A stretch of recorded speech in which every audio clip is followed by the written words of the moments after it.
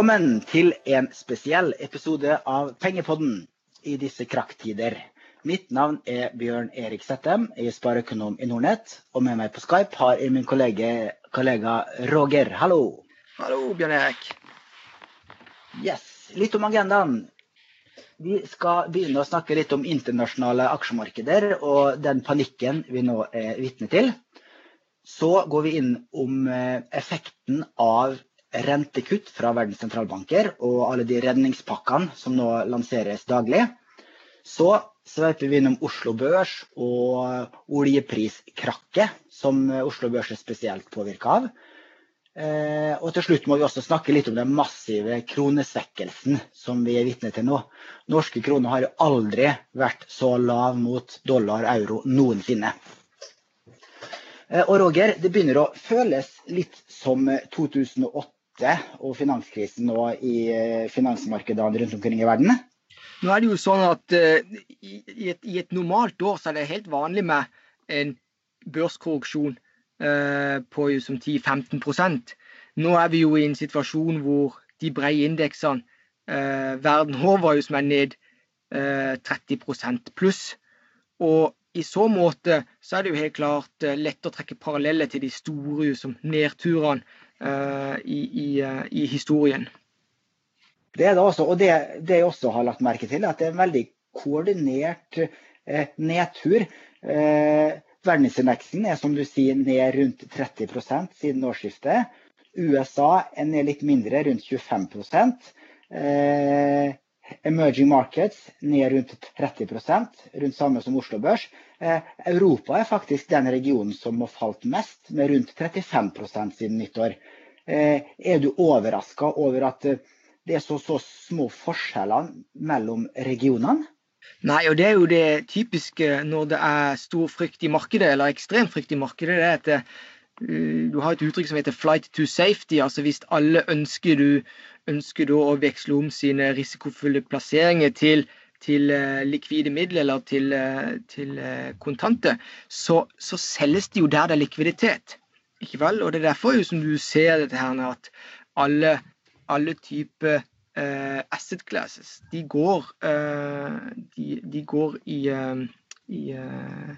går ned alle sammen. Så dette helt det noe du skal forvente. Og det jo litt viktig, så når vi snakker jo som, vi har jo denne Pengepodden-episoden hver uke, vi ønsker jo å prøve å dele kunnskap, og viktig kunnskap uansett markedsforhold, det å ha et blikk på historien. Det jo sånn at mennesket utvikler seg fra år til år. Levestandarden blir stadig bedre og bedre. Men når det kommer til krise, så har mennesket en tendens til å oppføre seg likt. Det gjør de i dag, de gjorde det for 10 år siden, de gjorde det på 30-tallet, at alle går i flokk, prøver å sikre det de sikre kan, uten å dvele noe særlig med hvor dette skal ende. Det sånn at kommer verden igjennom denne krisen? Det sånn at alle selskaper på Oslo Børs skal få sin inntjeningsevne redusert permanent? Eller vil sterke selskaper komme gjennom kriser og eventuelt komme styrke ut av det? Det jo sånne ting som du som investor alltid bør ha i bakhodet. Og det jo vi prøver i alle fall bevisst hele tiden, uavhengig om det krise eller optimisme på børsen, å påpeke at historien, den gjentar seg. Og det fordi at det vi mennesker som samlet sett utgjør finansmarkedene. Og når det frykt og panikk, så går vi i flokk. Når det optimisme, så går vi også i flokk. Men noen selskapers inntjeningsevne, som det som egentlig dikterer hva et selskap egentlig verdt, det jo det som betyr noe for den langsiktige investor. Så ja, det ikke overraskende at markedet alt faller i disse dager, på samme måte som det gjorde i finanskrisen 2008-2009, og som det gjorde da når IT-bobla sprakk tidlig 2000-tallet.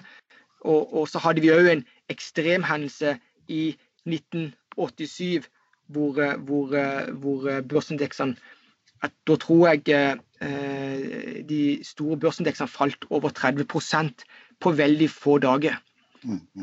Og det vi også har sett nå, som da veldig, veldig lenge siden vi har sett, det at selv amerikanske statsobligasjoner som har nytt godt av fallende renter siden høsten 2018, og da har steget veldig mye verdi, selv de har nå falt de 2 siste ukene. Og akkurat sammen med gullprisen, som også anses som en trygg havn i usikre tider, den har også steget betydelig nå i halvannet år, men de 2 siste ukene så har den falt en 10-15%. Det tydelig at selv nå det bare bankinnskudd og korte statspapirer som sikkert nok. Ja, og der jo likviditeten størst i dollarpapiret, og derfor så ser vi at de siste dagene så har dollaren steget til uante høyde, og noe som da en skal huske på påvirker veldig mange bedrifter og aktører rundt om i verden, gitt at store deler av verdens gjeld nominert i dollar. Så dette her disse ekstrem utslagene kan forklares, men dilemmaet det at de svakeste spillerne, selskapene, aktørene, de som ikke tåler sånne store bevegelser, klarer å tilpasse seg, de vil jo da, som de får vesentlig større problemer enn andre. Så det viktig som å forstå hvilken kapitalstrømme som gjør at de får disse ekstremutslagene. Og så det jo å vite hvilke konsekvenser det får for de ulike aktørene. Sånn isolert sett så kan jeg jo bare si det at hvis man bare tar for Norge sin del, dollaren styrker seg, men også som en følge av dette, men kroner har også svekket seg som en følge av at det priskrig i oljemarkedet. Oljeindustrien alfa og omega for norsk økonomi. Så når kronekursen svekker seg, så blir jo egentlig all vår industri, eksportindustri, mer konkurransedyktig. Det isolert sett, men når det blir ekstremutslag, så kan det være vanskelig for alle aktører å håndtere situasjonen på kort sikt. Og det derfor vi ser det at sentralbankene kommer inn og prøver å stoppe opp eller demme opp om den situasjonen som der, og prøver å sikre at alle bedrifter, uavhengig av industri, har en mulighet for å finansiere seg på ok betingelser på mellomlang sikt. Og det fikk vi jo nå før midnatt onsdag, eller i går da, så fikk vi jo denne her siste pakken fra ECB, hvor de skal komme med en ekstrem eller en heftig obligasjonspakke nettopp for å sikre at bedriftene, uavhengig av industrier, skal få mulighet til å finansiere seg på litt lengre sikt. Det betyr at det sentralbanken som går inn og kjøper både selskapsobligasjoner, men også statsobligasjoner, for å demme opp om de ekstreme utslagene som i markedet akkurat nå. Nå skal det sies at hvis du ser det om en litt lengre periode i finanskrisen, så tror jeg at amerikanske statsobligasjoner steg i verdi.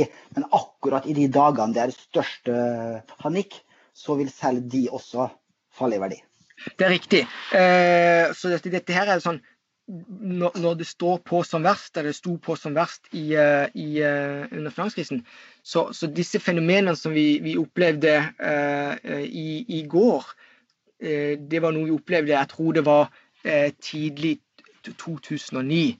Jeg husker ikke eksakt datoen, men det fenomener som inntreffer med jevne mellomrom. Og det noe vi som investorer alltid må ha i bakhodet. Det som dilemmaet er at de fleste får denne kunnskapen, lærdommen, først når det står på som verst. og det derfor meg og deg, Bjørn Erik, og når Mats så med at når vi prøver å lære opp våre kunder, så er det jo en stor verdi hvis vi klarer å gjøre det når fortelle om dette, og når markedene er positive eller optimismen er stor. Og det er jo ikke mer enn et halvt år siden så var alt rosenrødt. Som en liten kuriositet kan jeg nevne at Bitcoin-kursen har falt med rundt 50% den siste måneden, og det var jo enkelte som hevdet at Bitcoin også var en slik trygghavn nå når markedene faller, men det har vi sett at man har alt for lav historikk, alt for kort historikk til å si at kryptovaluta er noe sikker havn, og det som skjer nå er et eksempel på at den største kryptovalutaen da ikke anses som en sikker havn i krakktider. Når du nevner Bitcoin, Bjørn Erik, så må jo jeg bare skyte inn mitt forhold til Bitcoin, og det er om noe ingenting. Altså Bitcoin for meg er hverken det ene eller det andre. Det ligner mer et globalt pyramidespill enn noe som har en reell verdi. Så i denne sammenhengen så ser jeg ikke noe grunn til å dvele så veldig mye med Bitcoin. For Bitcoin er jo noe som ikke var en del av finansmarkedene da for 12 år siden i den grad det er i dag, og det var ikke en del av markedet tidlig 2000-tallet eller i 87, eller tilbake på 70-tallet eller tilbake på 30-tallet. Så Bitcoin tror jeg ja, det er for spesielt interesserte. Det er virkelig for spekulanter eller folk som ja, i min verden, og jeg sier det bare som for mitt ståsted, så er Bitcoin ligner jo mer et globalt pyramidespill enn noe annet. Greit, der er vi ikke helt enige, men det skal vi ikke bruke tid på nå. Markedet er jo ekstremt volatilt, som alle har sett, og aksjekursene går jo ned 5-10% den ene dagen, og nesten like mye opp igjen neste dag. Det går selvfølgelig mest ned nå. Og et eksempel på volatiliteten er jo at den VIX-indeksen som måler svingninger og måler frykten i markedet, på mandag denne uka her, så var den på like høye nivå som de aller høyeste nivåene under finanskrisen for 11-12 år siden. Og det var noen som sa at når den fryktsindeksen er på så høye nivåer, så er det generelt et godt tidspunkt for kjøp. Det er selvfølgelig ikke sikkert riktig den gangen her, men hvordan vil du beskrive de enorme svingningene som skjer nå fra dag til dag, Roger? Nei, for først og fremst, altså min verden er jo veldig forankret i det å regne på verdi, altså drive med verdsettelse av selskapet. Så jeg er ikke egentlig så veldig opptatt av hva nyhetsbildet bærer preg av. Denne gangen så er det jo da koronaviruset. For 10-12 år siden så var det jo finanskriser, altså hvor Lehman Brothers gikk over ende, og som en følge av dette her ekstreme gjeldsoppbygginger i boligsektoren. Og på tidlig 2000-tallet så var det jo IT-bobler og helt ekstreme prising på mange aksjer den gang. Så jeg er opptatt av å se på hva er selskapene til hver tid verdt, og det er sterkt linket opp mot selskapets langsiktige inntjeningsevne. En inntjeningsevne som på tross av at det er stor opptur og nedtur i en oppgangsperiode, så er den langsiktige inntjeningsevnen, den endres ikke mye. Men på børsen derimot, hvor du får daglige kurser, og hvor frykten til tider råder, så kan du se at prisen på de aksjene som en verdsetter er vesentlig lavere enn verdien. Og da er det jo sånn at det er da det oppstår sånne typiske røverkjøp. Altså, men det skal være klar over det at når det er krise, så er det sånn de svakeste selskapene, svakeste spillerne, aktørene, de går over ende. Sånn er det, på godt og vondt. Mens de sterkeste spillerne, altså de sterkeste selskapene, de har, som kommer gjennom, de har historisk en tendens til å komme bedre eller styrke ut av en krise. Så jeg er opptatt av å prøve som å holde alt av følelse borte. og det derfor så du skjønner at det mitt forhold til det å være investor og analytiker. Og det jo noe som vi nå, når vi snakker både i Pengepodden og i det der markedspulskonseptet vårt, så prøver vi å dvele med hvilke type selskaper det vi selv eier. Og for min del så har jo jeg brorparten av mine selskaper, så det sånn at de har en overlevelsesevne som vesentlig høyere enn de fleste andre. Og derfor så blir jo jeg egentlig bare mer trigget når det står på som verst, når frykten i markedet som verst. For jeg har en personlig aksje i Equinor, i Tomra, i Movi, en rekke sjømatselskaper. Jeg tror at de sine langsiktige inntektsevne ikke blir varig forringet som en følge av det vi opplever nå. På samme måte som i tidligere historie så har det vært noen selskaper, eller de selskaper kommet gjennom, de jo i en helt annen posisjon og mye sterkere posisjon nå enn det de tidligere har vært. Så dette viktig kanskje å ha et forhold til historien, og har du et forhold til historien så hjelper det litt på det psykologiske plan også. Du må huske på det, Bjørn Erik, altså penger har ikke følelse, det har mennesket. Så følelse på godt og vondt menneskets største svakhet. Og for meg som har i en alder av 40 og holdt på med dette siden jeg var 12 år, jeg har en ambisjon om å være her i dette markedet til jeg dør. Og da kan du kan ikke sette deg i en situasjon hvor du blir et psykologisk vrak hver gang børsen halverer seg.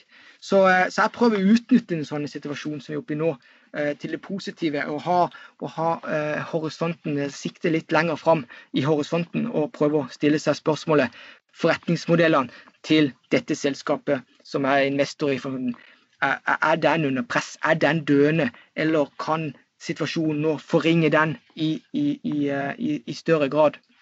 Så det litt viktig i alle fall for meg å prøve å gi et innblikk i hvordan i alle fall jeg tenker som har en ambisjon om å være i dette markedet gjennom hele livet. Det jo, ja, der jeg helt enig med at det å ha en veldig langsiktighet og da satse på de trygge, solide selskapene, eventuelt de breie globale fondene som spredt over hele verden eksempelvis, da så lenge du har langsiktig horisont, så det gode investeringer, og om det god timing å kjøpe nå, eller om en uke, eller om en måned, eller om 3 måneder, det det selvfølgelig ingen som vet, men kjøp du gjør i slike panikkmarkeder, hvis du har en langsiktig horisont og kjøper solide aksjer, breie aksjefond, så det etter all sannsynlighet en god langsiktig investering.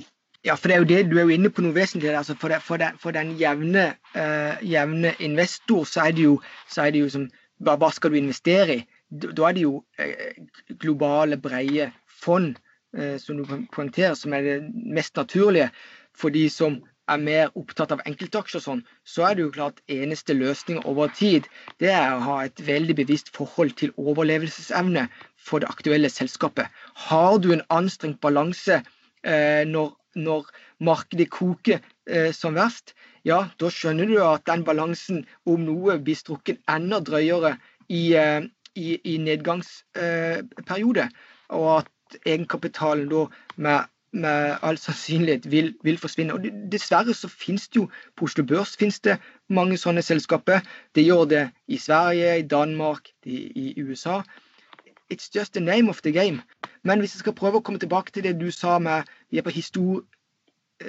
på foregående spørsmål, vi ser på VIX-indeksen, eller fryktindeksen som mange kaller den. Den jo som på samme nivå som man var på slutten av 20-tallet.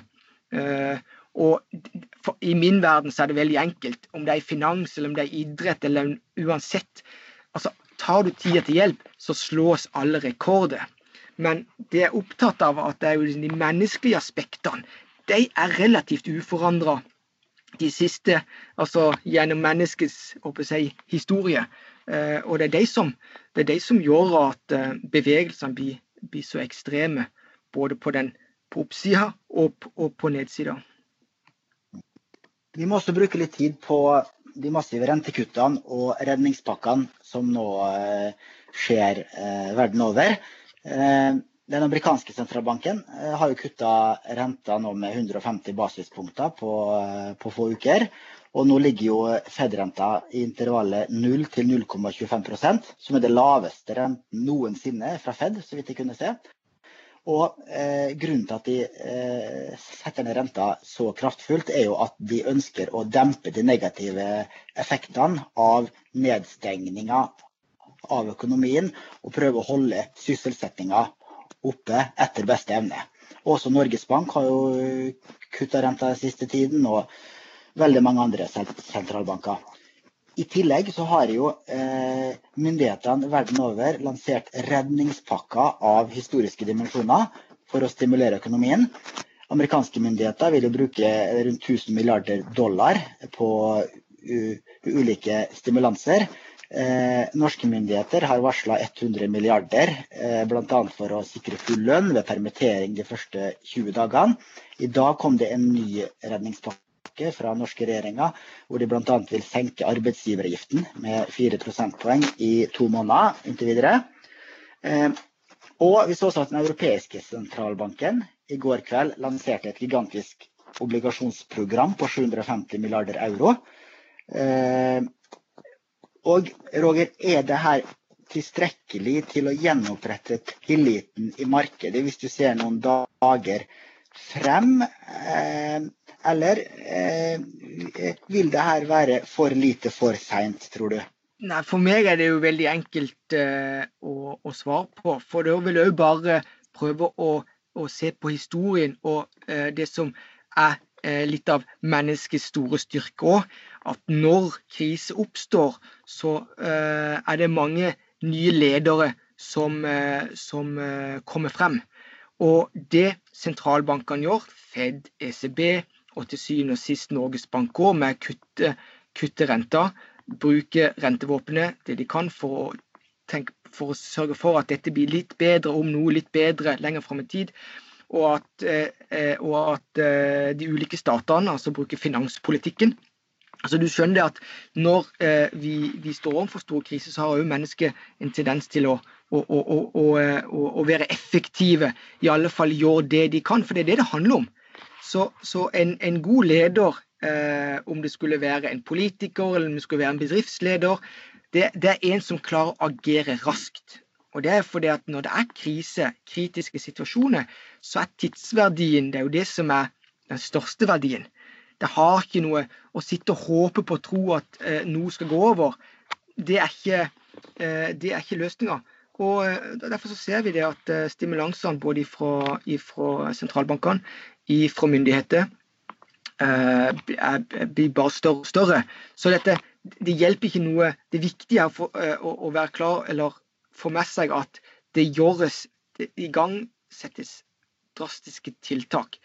Og de tiltakene vil få en eller annen effekt lenger frem i tid. Jeg tror jo også, bare for å prøve å isolere akkurat denne krisen til andre kriser, gitt at denne krisen ligner jo kanskje litt mer på den krisen vi hadde i 2001, når 11. september. Og da var det jo sånne globale fenomener hvor alle bidro kunne.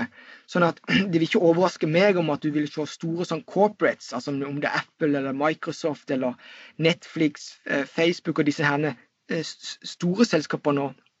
Her hjemme så kan det være sjømatselskapet, det kan være Orkla, det kan være, du skal ikke utelukke at enkelte eller flere av disse vil komme på banen og bruke litt av sine økonomiske ressurser for å demme opp for de langsiktige effektene. For da snakker vi om ledere, de opptatt av å skape win-win-situasjoner. For det jo helt åpenbart at denne situasjonen, det noen selskaper som klarer seg bedre enn andre, og som i bunn og grunn ikke nødvendigvis trenger å redde. Og vi ser på de som produserer mat, de som produserer medisiner. Vi har flere av disse herne de som driver med strømmetjenester, det kan være Facebook, ikke vel, som kanskje om noe får enda mer aktivitet eller inntekter i det korte bildet. Så jeg tror at det som kan skille denne krisen fra andre, det er at det ene er sentralbankene klinker til med det de kan, statene klinker til med det de kan, og så i neste steg vil det være at de store selskapene vil klinke til det de kan. Vi så jo her for et par dager siden at blant annet SalMar, et av de selskapene som jeg har eierinteresse i, de var vel kanskje det første selskapet som valgte å holde tilbake utbytte. Og det er noe som selvfølgelig ligger litt naturlig at, vet du hva, i disse tider så handler det om å vise måtehold og beholde eventuelt kapital som kan brukes nyttig for samfunnet og for deg selv litt lenger frem i tid. Så det blir spennende å se. Jeg mener i alle fall at Facebook gikk vel ut for noen dager siden og ga kontantbeløp til alle ansatte på $1,000. Og da vil jeg gjerne, når jeg snakker om dette, så vil jeg gjerne trekke opp til sånne strateginotat som jeg las om for 15-20 år siden, hvor de langsiktige linjene for disse herne store multinasjonale IT-selskapene, det gikk jo på at vi kan komme i en situasjon hvor de får større makt og innflytelse politisk, men da vil de også måtte ta over mer og mer av den finansielle byrden nå. Så jeg tror at det kan jo som bli de neste store tingene vi ser i nyhetsbildet, at store selskaper tråkker til, de som har mulighet tråkker til for å hjelpe på i denne situasjonen. Mitt inntrykk er det at både sentralbanker og myndigheter verden rundt har lært av finanskrisen og bruker de samme virkemidlene nå i dag som de gjorde den gangen, og er raskere ute nå, fordi det er bedre å pøse på med for mye tiltak for tidlig enn å komme med for lite for sent, for at skadevirkningene er så mye større hvis du kommer sent ut. Men selvfølgelig, aksjemarkedene faller likevel, og jeg tror det at disse krisepakkene vil få synlig effekt når investorene ser at folk kommer tilbake i jobb igjen. Og det skjer jo ikke før man får kontroll over smittespredningen av koronaviruset, og frem til da så er det meget godt mulig at aksjemarkedene vil falle videre. Og vi vet jo at under finanskrisen så falt jo både norske og globale aksjemarkeder med mellom 50 og 60% fra topp til bunn.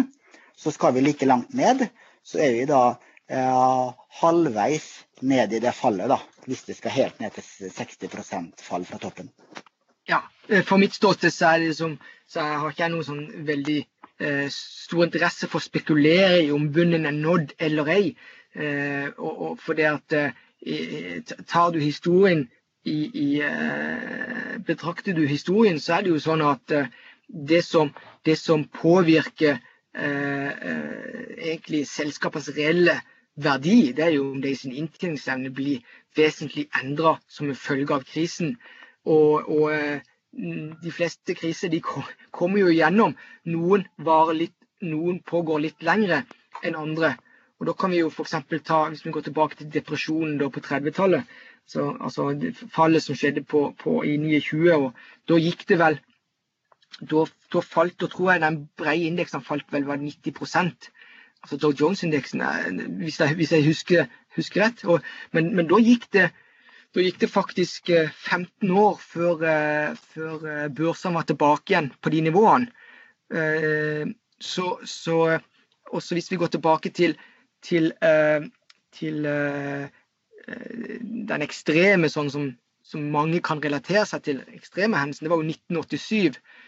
jeg tror det var det 28. oktober eller noe sånn 1987, da falt jo indeksene, de globale, rundt 30% eller 31% på veldig kort tid.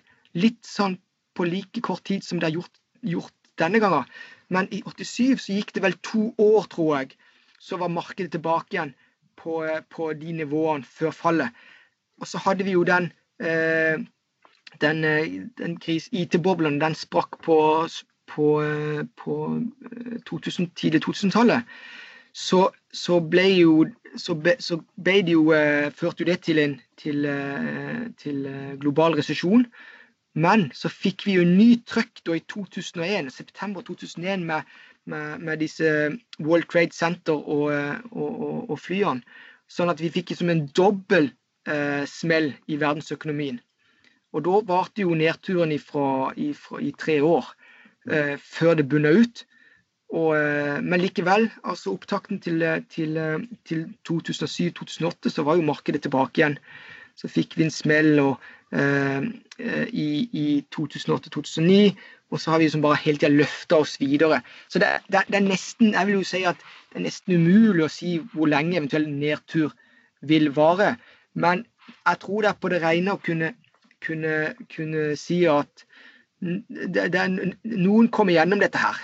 Og de som kommer gjennom det vil komme styrket ut av det, og det er jo det våre kunder, eller de som i aksjemarkedet, det er jo de som vil dra nytte eventuelt av det. Og så skal vi jo huske på det at sånn er det bare at i løpet av en 10-årsperiode så har alle verdier, mange av verdiene bytta henne. Og det er jo det som skjer. Det er det som skjer i disse 10 år, at det kommer inn nye investorer, det kommer inn ny kapital, noen blir tvunget til å selge, og da skifter jo som eierskap skifter henne. Så jeg er litt opptatt av over det lange bildet, og at på tross av alle disse krisene, som tilsynelatende virker veldig like når de står på som verst, så har jo som verden og økonomien har stadig nådd nye topper, og det måles jo best gjennom den levestandardøkningen som vi mennesker har vært vitne til de senere 10 år. Det er riktig det også. Det er viktig å ha på seg de lange brillene her, når du ser slike dramatiske tall. Fordi som du sier, det har jo vært tidenes lengste opptur siden bunnen etter finanskrisen i 2009. Slik at det var jo markedet var nok overmoden for en kraftig korreksjon nå. Og hvis du går 5 år tilbake, så de fleste som startet med sparing for 5 år siden i aksjemarkedet, de har fortsatt positiv avkastning. Ja, ellers var det jo, vi kan jo bare dvele med det, Bjørn Erik. Jeg bruker ordet dvele ofte, men det er jo sånn det er. Jeg har begrenset vokabular, men vi snakket jo ofte om det at det som dro aksjemarkedene opp spesielt det siste året, det var noen håndfull selskaper. Deriblant selskaper som Apple og Facebook og disse her, Amazon. Og det er jo sånn typiske situasjoner vi har sett ved tidligere toppe, at det blir færre og færre som drar jo som markedet videre. Og hvis vi går tilbake og ser på det denne gangen, så var det faktisk tilfelle nå.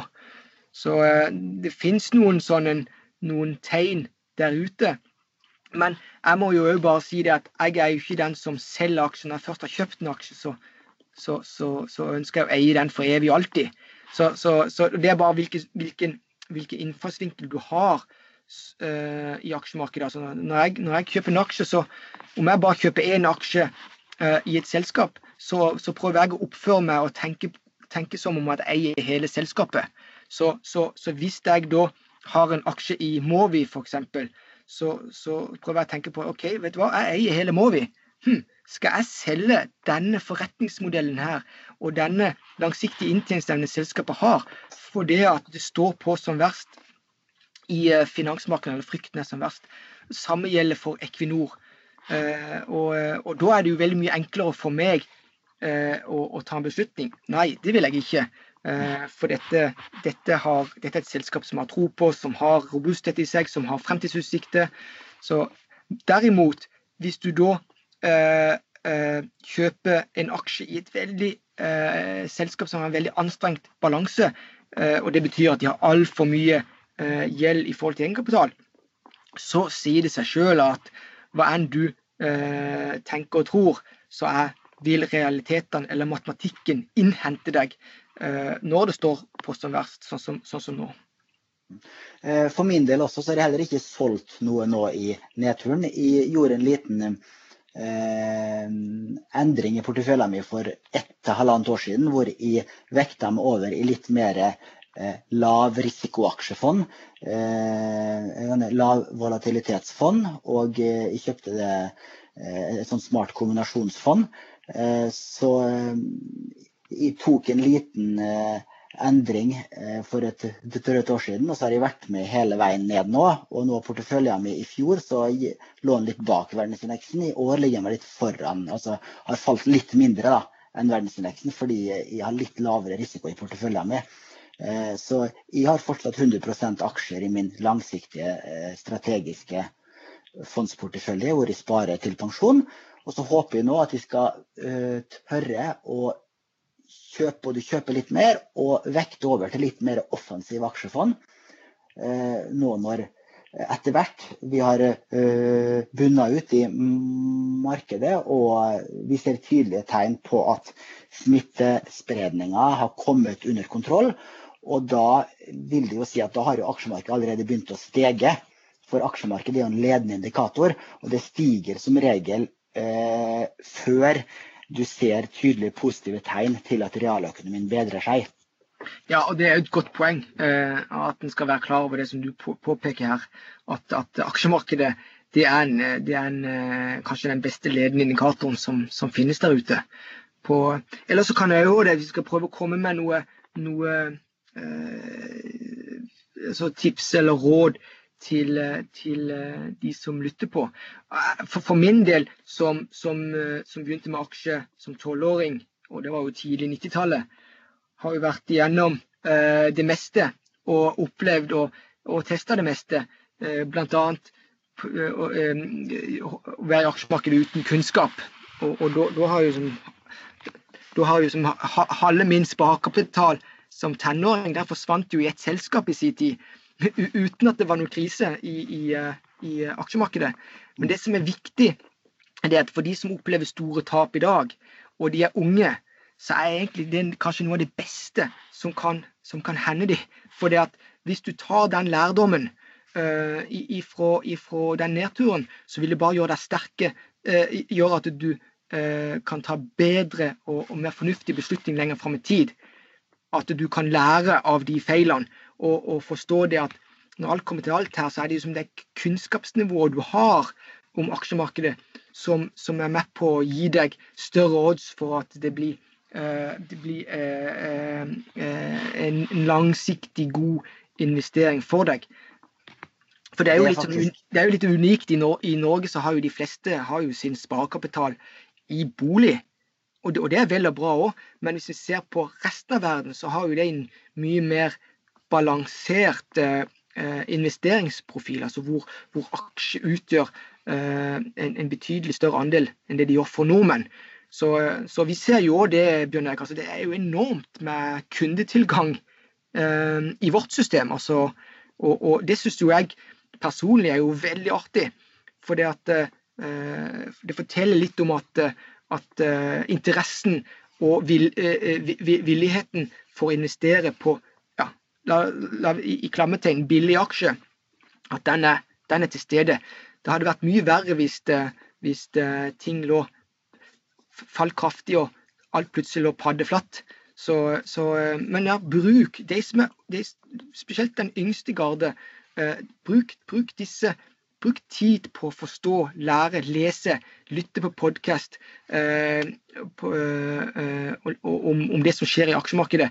Og om du taper mye, så kan det faktisk være noe av det bedre tapet du har gjort i livet. Jeg vil jo bare relatere til det. Jeg kommer jo alltid innom Warren Buffett og Charlie Munger, for det er jo mine store helter som de aller fleste nå vet. Hvis Buffett har jo også blitt spurt om hva som har vært hans beste og dårligste investeringer. Og Buffett sitt investeringsselskap heter Berkshire Hathaway. Og det er navnet på et tekstilfabrikk som var egentlig Buffetts første store investering. Og det var hans sitt dårligste investering også. Så han kjøpte en døende business. Og det lærdommen han påpeker i alle fall at lærdommen han har tatt av det, har jo vært med på å definere hans track record etterpå. Hans fordel var det at han var veldig ung når han gjorde det. Så bruk. Og det er jo det, Bjørn Erik, du og meg og Mats, når han nå er med, det er det vi ønsker. Vi ønsker jo å dele av kunnskap. Vi ønsker at alle våre kunder og de som lytter på skal bli best mulig. Det er en win-win-situasjon for alle. Så hvis den virkelig skal tillegge seg kunnskap, så skal han gjøre det når det er store nedturer, når frykten er som størst, og så skal han heller bare kanskje se litt bort ifra de kronetapene eventuelt skulle ha. Men dette er spesielt et tips for min del til den yngre garde, eller den yngste garde. Så jeg føler i alle fall for min egen del, så begynte jo ting først å løsne i midten av 20-årene, og så akselererte det virkelig etter midten av 30-årene. Så det er jo som det er jo som prøver å ha et litt optimistisk eller ikke optimistisk, men prøver også å gi noe konkret råd eller tips til investorer i disse dager. Absolutt. Før vi går over til å snakke litt mer om Oslo Børs, så må jeg jo bare nevne det at det er ikke slik at de som selger nå gjør noe feil eller er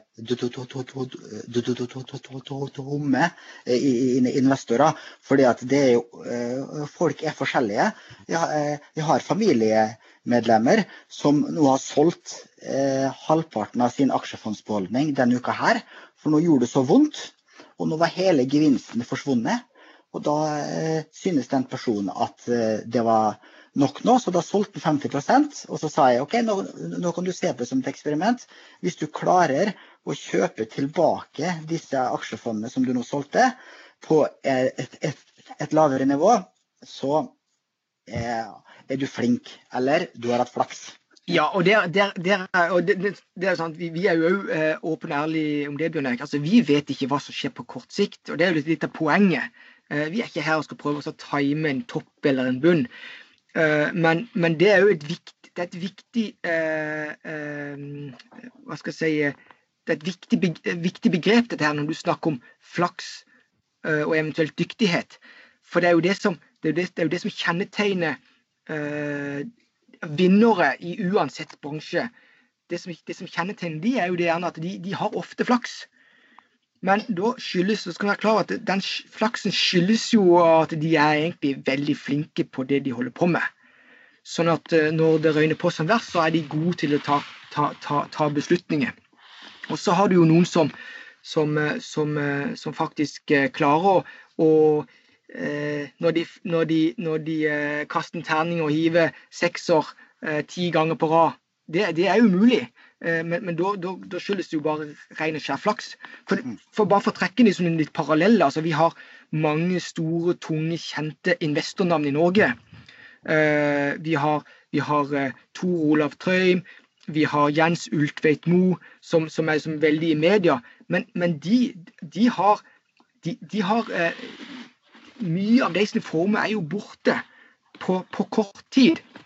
Så jeg skal forstå det at her er det viktig som investor å prøve å være mest mulig rasjonell og tenke på at de selskapene vi har investert i, de må ha livets rett, og hvis ikke de har livets rett, så vet vi at før eller senere kommer det en krise som gjør at egenkapitalen vil forsvinne. Så at jeg må prøve vi må prøve å ha et forhold til det med overlevelsesevne. For vi mennesker jo sånn at vi har jo et gitt antall år som vi lever. Et selskap derimot har i bunn og grunn muligheten til å overleve uendelig, gitt at det styres på en fornuftig, god måte, at de har evne til å tilpasse seg nye situasjoner, og evne til å komme gjennom den neste krisen, ikke være den første som ryker, men være en av de siste som ryker. Og da må man prøve å tenke mest mulig rasjonelt, og for å gjøre det, så må man tillegge seg kunnskap kunnskap om børs, finans og aksjer og det å være investor. Bra, Roger. Nå har vi holdt på i 3 kvarter cirka. Vi må prøve å begrense oss til en times tid, men da har vi 2 temaer igjen. Det er Oslo Børs og valutamarkedet. Noen minutter om Oslo Børs. Først, oljeprisen er jo på rekordlave nivåer i talende stund på $25 fatet. Har ikke vært så lav siden 2003. Er du overrasket over at Oslo Børs ikke faller mer enn Europa for øvrig? Ja, nå skal du, det er jo litt viktig, altså, hvis du tenker på de selskapene som ikke har problemer å finansiere seg selv i krisesituasjoner, og det er jo enten fordi at de har en enorm høy kredittrating, altså standing i finansmarkedene, eller at de har lite gjeld og en god forretningsmodell. Og på Oslo Børs så har vi jo Equinor, som et av Norges mest robuste selskaper, har en veldig solid balanse, og så har du og samtidig en gryende konsumsektor med sjømataksjer, blant annet Mowi, SalMar. Og disse selskapene her, de profiterer jo på de ekstreme utslagene i kronekursen, altså den lave krona. Og derfor ser du jo at de selskapene, spesielt disse sjømatselskapene som ikke er linket til oljeindustrien, de har klart seg veldig bra. Det er kanskje de som har klart seg best. Jeg tror SalMar og Mowi i hop med Orkla er jo de som har klart seg best i den nedturen. Og derfor så skal du skjønne at den kronekursen, selv om han er forferdelig for de som ikke har tilgang på kapitalmarkedene, og de som ikke har evne til å tilpasse seg på kort sikt, så er han jo fordelaktig for store deler, mange andre selskaper, som Oslo Børs består av. Så jeg er ikke, for meg er det ikke overraskende det vi ser, at Oslo Børs står faktisk relativt godt imot, men det skyldes jo noen spesifikke eksempler. Og det er fordi at vekstimpulsene i sjømatnæringen, de er intakt, og de vil egentlig bare øke i disse tider, fordi at mat må ut, og disse her sjømatselskapene, det er jo produksjon av laks de gjør, men i min verden så er det produksjon av proteiner. På samme måte som at driver du med oppdrett av kylling, så er det produksjon av proteiner, noe mennesker er avhengig av. Og den som produserer det billigste proteinet, han vil selge stadig mer og mer. Så de drar jo veldig nytte av at krona er veldig svak i disse tider.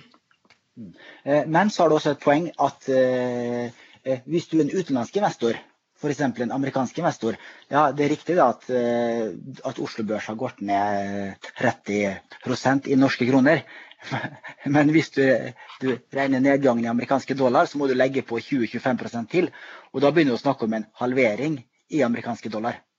Definitivt, og det gjør det jo Oslo Børs, eller selskapet her, med attraktive for utlendinger. Vi har jo sett det de siste årene når det kommer til eiendomsmarkedet. Utenlandske investorer har jo da kjøpt mye norsk eiendom fordi at krona har vært så ekstremt svak, og de anser Norge, eller norsk økonomi, som veldig robust på både mellomlang og lang sikt, og da får de jo som en sånn, hva skal vi kalle det, en sånn sikkerhetsmargin der i kronekursen. Men det forteller jo litt om at vi lever i en global verden, og da flyter jo kapitalstrømmene verden over. Så du er inne på et vesentlig poeng. Og så, vi skal snakke om Oslo Børs nå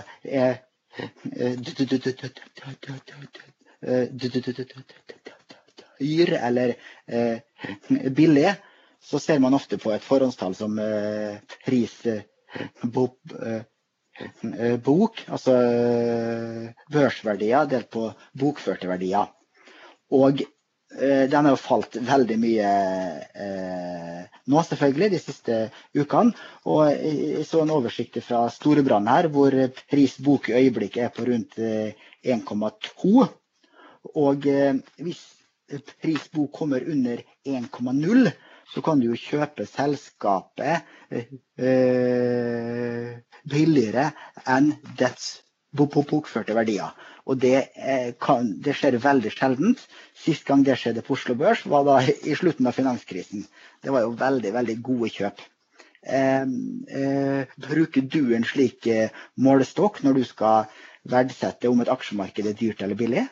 Prisbok var mer aktuelt for 100 år tilbake, eller for 50-100 år tilbake, som en parameter. Altså, hvis du leser om hvordan Warren Buffett og de regner på verdier, i dag betyr det, i min verden betyr det egentlig nada. Det som betyr noe for meg, det earnings power, altså inntjeningsevnen til selskapet, og om den kan være intakt eller bli skadet som en følge av en krise. Og grunnen til at prisbok et sånn spesielt konsept er at du må stole på at boka rett vurdert. Og hvis du blant annet ser på Oslo Børs, altså hvor det mange innen for eksempel i oljesektoren, så må du jo anta at de bokførte verdiene overvurderte. Sånn at da blir det tallet veldig misvisende, eller det kan lure deg mer enn det kan hjelpe deg. Men inntjeningsevnen, den lurer deg ikke. Så det den jeg opptatt av. Og jeg registrerer jo det at det er jo Peter Hermanrud som har hatt en prisbokmodell i alle år, og bruker den som parameter. Det som jeg ønsker å huske på den, for de som bruker sånne type statiske modeller, så må du huske på at det intervallet de skal naturlig handles i år, vil jo endre seg når sammensetningen av selskaper på Oslo Børs endrer seg. Så jeg bruker ikke tid på det. Jeg bruker tid på selskapets inntjeningsevne, og det er jo en sånn rød tråd når du hører Buffett og de uttale seg, at her handler det jo om å hele tiden bruke de mest fornuftige måtene å beregne verdi på, og det har endret seg med historien, på samme måte som alt annet i livet endrer seg med historien. Altså du må være tilpasningsdyktig. Og da kommer vi tilbake til det her med darwinisme. Altså det er ikke den sterkeste som overlever, men det er den som er mest tilpasningsdyktige. The survival of the fittest. Så ja, selvfølgelig, jeg kan en god del om dette, men for min del handler det kun om inntjeningsevne. Nettopp. Og da, når det gjelder inntjeningsevne, så vet vi jo at 2020 blir temmelig elendig når det gjelder selskapsresultat, både på Oslo Børs og i resten av verden. Ja, men det må jeg skyte inn, altså, som for et analytisk ståsted, hvis du skal verdsette noe, altså hvis jeg prøver å sette verdi for eksempel på Equinor, og jeg mener det er verdt over 200 kroner for eksempel, bare ta eksempelvis, og han handles på 100, så hadde jeg hatt tilgang på uendelig med kapital, ja, så hadde jeg klinket til og lagt inn kjøp på hele Equinor på 100 spenn. Så det er jo det som betyr noe. Så når jeg snakker om inntjeningsevne, så må du normalisere den. Du må se gjennom opptur og nedtur, men hva er naturlig inntjeningsevne de neste 10-12 årene i snitt? Det er riktig, men da når du ser på Equinor spesielt, da er du veldig avhengig av oljeprisen, og da på $25, så er det ikke sikkert at Equinor er verdt mer enn 100 kroner aksjen. Nei, men det er bare for, hvis du ser på overlevelsesevne og hvilken innflytelse et selskap har på verdensøkonomien. Du ser det at når det røyner på som verst, så kommer det jo fram hvilke næringer, hvilke industrier, hva er det verden er avhengig av. Det er selvfølgelig energi gjennom olje og gass, det er mat, altså du skjønner at du må forstå at noen selskaper har en sånn en ibyggende mote i seg, fordi at de er viktige for at et samfunn skal gå videre. De fleste selskaper jo ikke det. Jo mindre de jo mindre avhengig verden av de. Men jeg tar det bare som et eksempel. Så spørsmålet, hvis du satt og eide hele Equinor, så spørsmålet, ville du ha solgt hele Equinor på 100 spenn? La det være sagt, dette ikke noe råd eller noe sånt, men jeg vil bare ta frem et eksempel på hvordan hvordan jeg tenker som investor. Det interessant også, men de fleste enige om at 2020 blir svagt år for både verdensøkonomien og for alle selskaper. Men da, hvis det går ganske raskt tilbake til normalen igjen, og man får kontroll over viruset, folk kommer tilbake i jobb igjen, så kan i beste fall 2021 bli et normalår. Og da, hvis du diskonterer kontantstrømmene til selskapene de neste 50-100 årene da, for å finne nåverdien av et selskap i dag, så spiller det ikke så stor rolle hvis ett enkeltår helt ræva, så lenge det normaliseres raskt igjen. Ja, eller vi skal prøve enda mer å dvele med min måte å se på det. Altså, jeg lever jo i en relativ verden, og det betyr at jeg ønsker i alle fall å prøve å være investert i de selskapene som relativt sett ser best ut. Og som investor så det jo sånn at de fleste jo veldig knyttet opp til selskapene som på sin hjemlige børs. I Norge så handler nordmenn norske aksjer, i Sverige handler svenske aksjer og det samme i USA. Men jeg ønsker jo, gitt at det mulig å handle selskapet rundt hele verden, så det klart at å utvide sin horisont eller nedslagsfelt som investor, det gjør jo at du har bedre odds for hele tiden å være investert i langsiktige case. Jeg vil jo bare trekke frem litt av suksessfaktoren for Warren Buffett eller Berkshire Hathaway, det det at jeg bare en copycat av de. Jeg prøver bare å gå i samme fotspor. Når de kjøper en aksje, så har de brukt så lang tid og gjort så grundig analyse av det, at når de først kjøper det, så selger de det ikke. Og de lar heller selskapet bare fade ut. Altså hvis de gjør dårlige investeringer, så får det bare fade ut til 0. Men å ha den approachen, så vil du før eller senere bli involvert i 2, 3, 4 selskaper som blir virkelig store. Og som de færreste kortsiktige analytikere og investorer klarer å fange opp.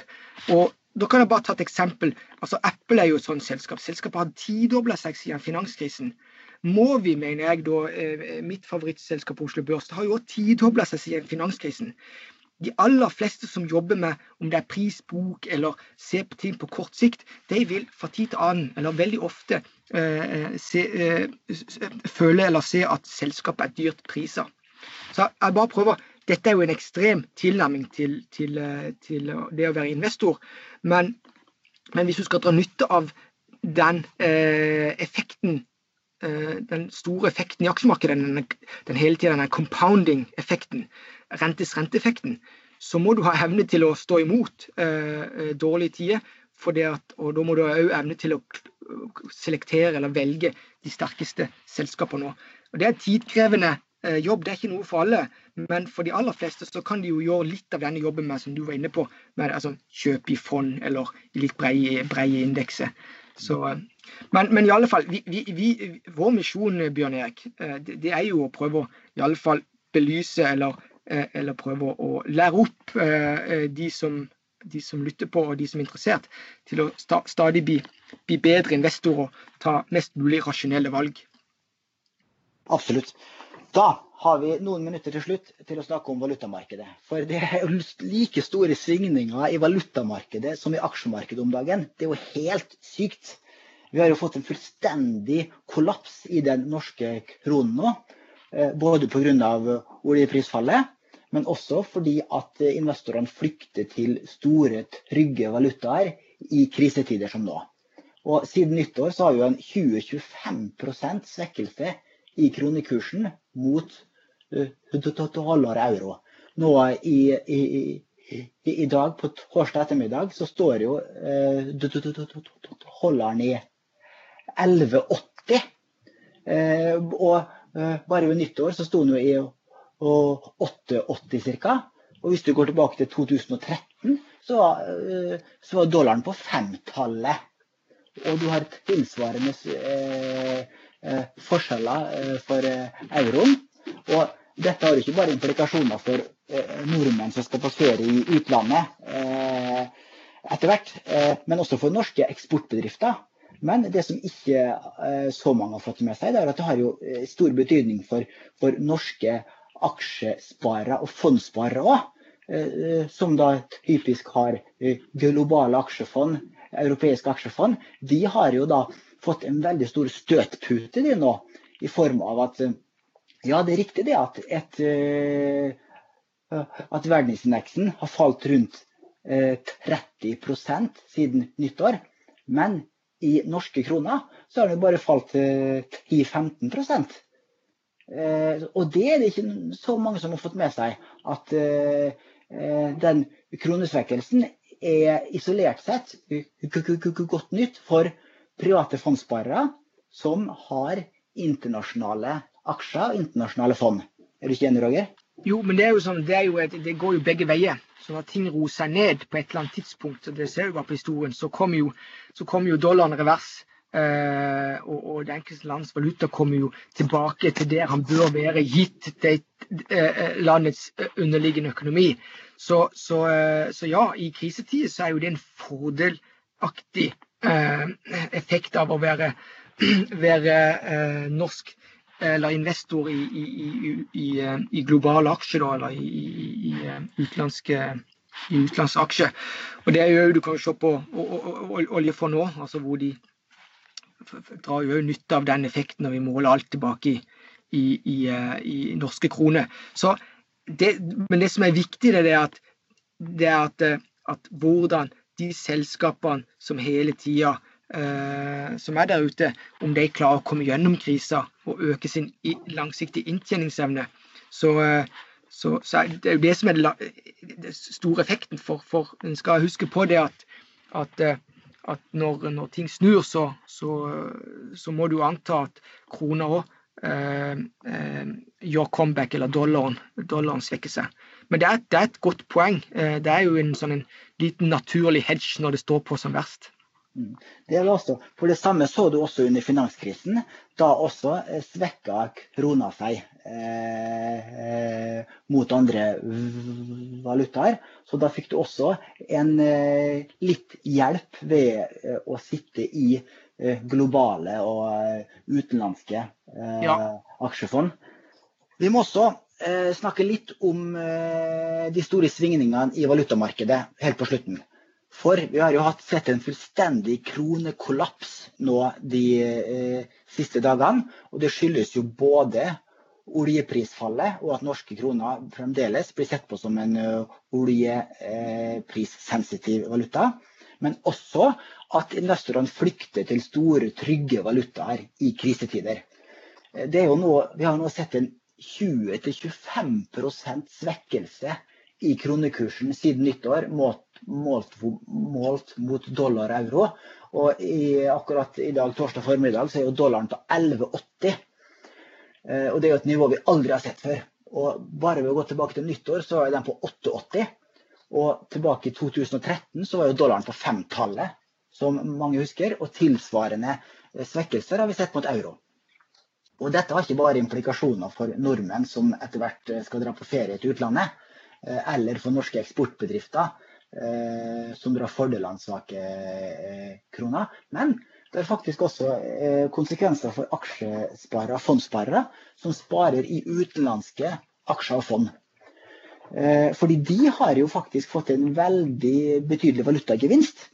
Og for å ta et eksempel, et globalt aksjefond har i snitt falt med rundt 30% i lokal valuta. Men hvis du ser det målet i norske kroner, så har det bare falt med rundt 10%. Sånn at den kronesvekkelsen har fungert som en veldig sterk støtpute som gjør at fallet ikke så sterkt. Og det kan du også se hvis du går inn på oljefondet sine nettsider. Oljefondets verdi fortsatt over 10 000 milliarder, selv om aksjemarkedene har falt med 30%. Ja, hvorfor det? Jo, det fordi at kronen har svekket seg så mye, men målt i dollar så har jo oljefondet falt betydelig. Hva tenker du om de enorme svingningene i valutamarkedet vi har sett nå, Roger? Det jo riktig det du sier, at i krisetid så blir det en slags naturlig hedge for nordmenn som eier globale aksjer eller har globale fond.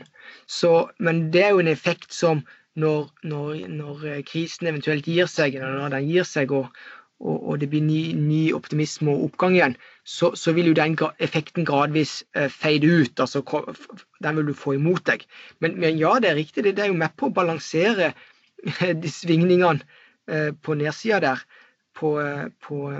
Men til syvende og sist så det jo den avkastningen hvis du skal jo da være i aksjemarkedet over tid, så jo den avkastningen du får gjennom at de selskapene du investert i hele tida øker sin inntjeningsevne og kan prises høyere på børsen. Sånn at i det lange løp så vil, i alle fall gitt at økonomien i det aktuelle landet relativt robust, så i lang løp så vil jo valutakursen svinge svinge både opp og ned om en annen. Så det jo helt klart en effekt, men vi kan jo også se, jeg vet ikke om vi delte vel med det tidligere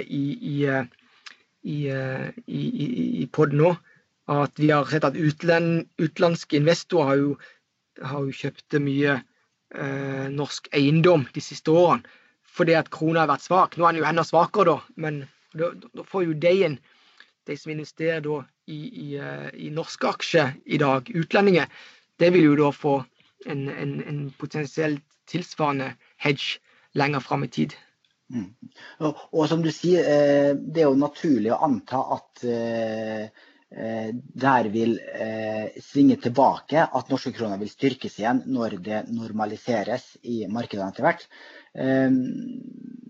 Og i så måte så det en del kunder som har spurt meg og vårt kundesenter de siste dagene om hvilke utvalg vi har i valutasikret fond. Fordi hvis du blir sittende da med disse globale aksjefondene dine eksempelvis, og så vil krona gå tilbake til normale nivå, så vil du da få et valutatap på samme måte som du nå har fått en ekstraordinær valutagevinst.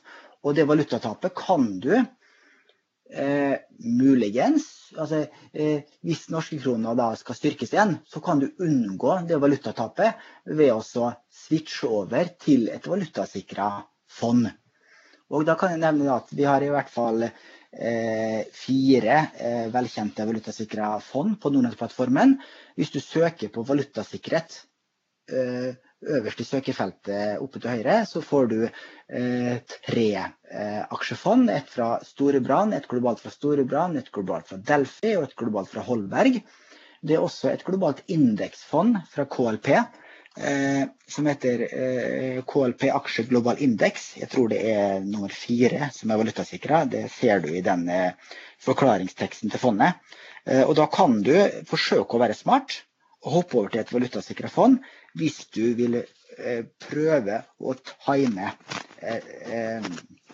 Det ikke noen garantier som utstedes her selvfølgelig, men jeg vil bare opplyse om at det en del kunder som har spurt om valutasikret fond nå, når de ser sånne ekstreme utslag i valutamarkedet. Og kan også nevne det at vi så de samme tendensene under finanskrisen nå, da også svekket norske kroner seg mot euro og dollar, og de som satt med globale aksjefond, europeiske, amerikanske, fikk et lavere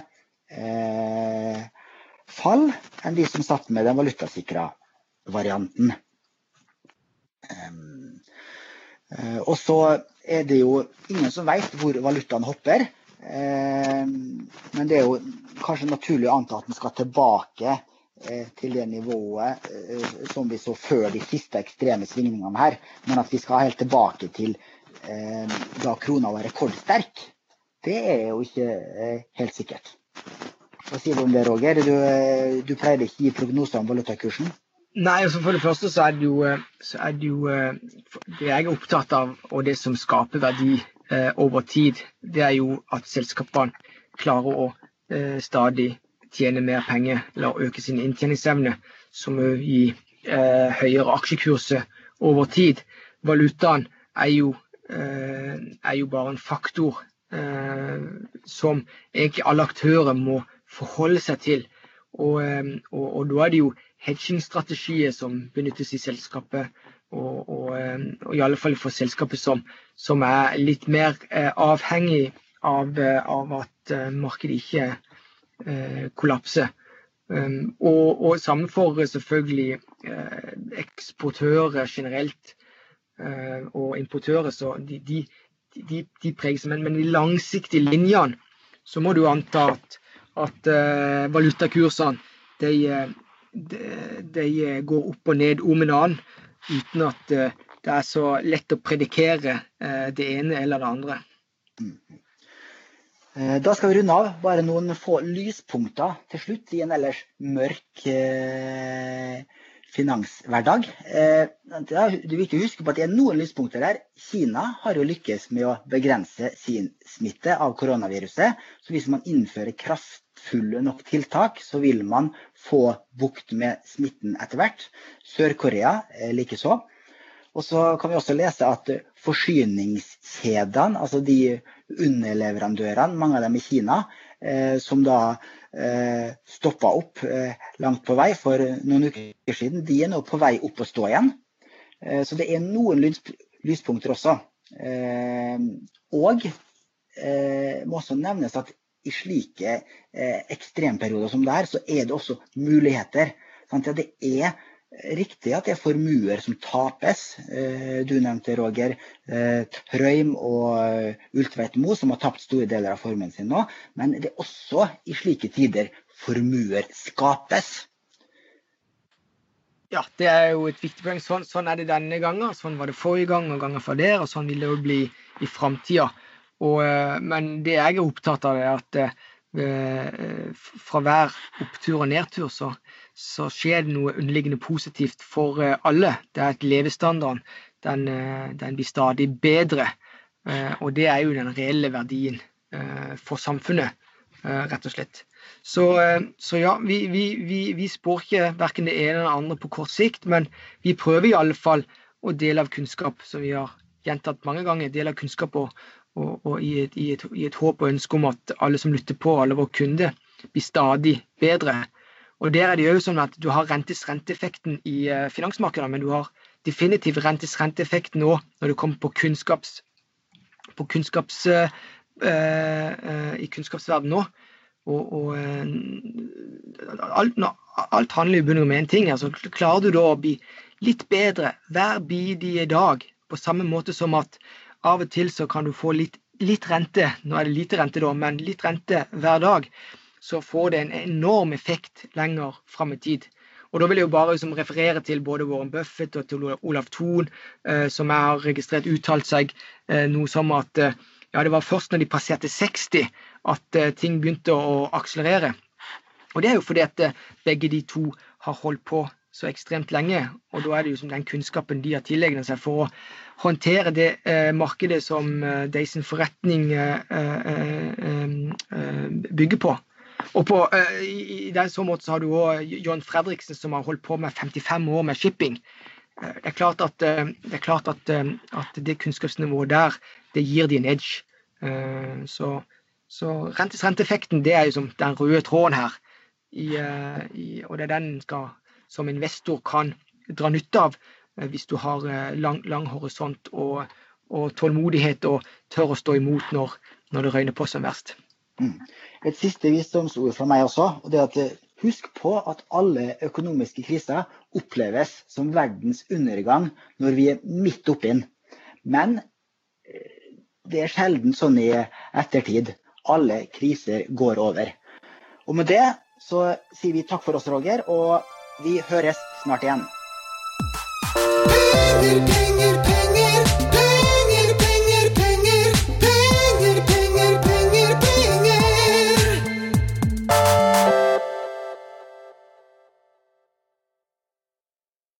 Denne podcasten skal anses som markedsføringsmateriell, og innholdet må ikke oppfattes som en investeringsanbefaling. Podcasten kun ment til inspirasjon og informasjonsformål. Nordnet tar ikke ansvar for eventuelle tap som måtte oppstå ved bruk av informasjonen i denne podcasten. Les mer på disclaimer-siden på nordnet.no.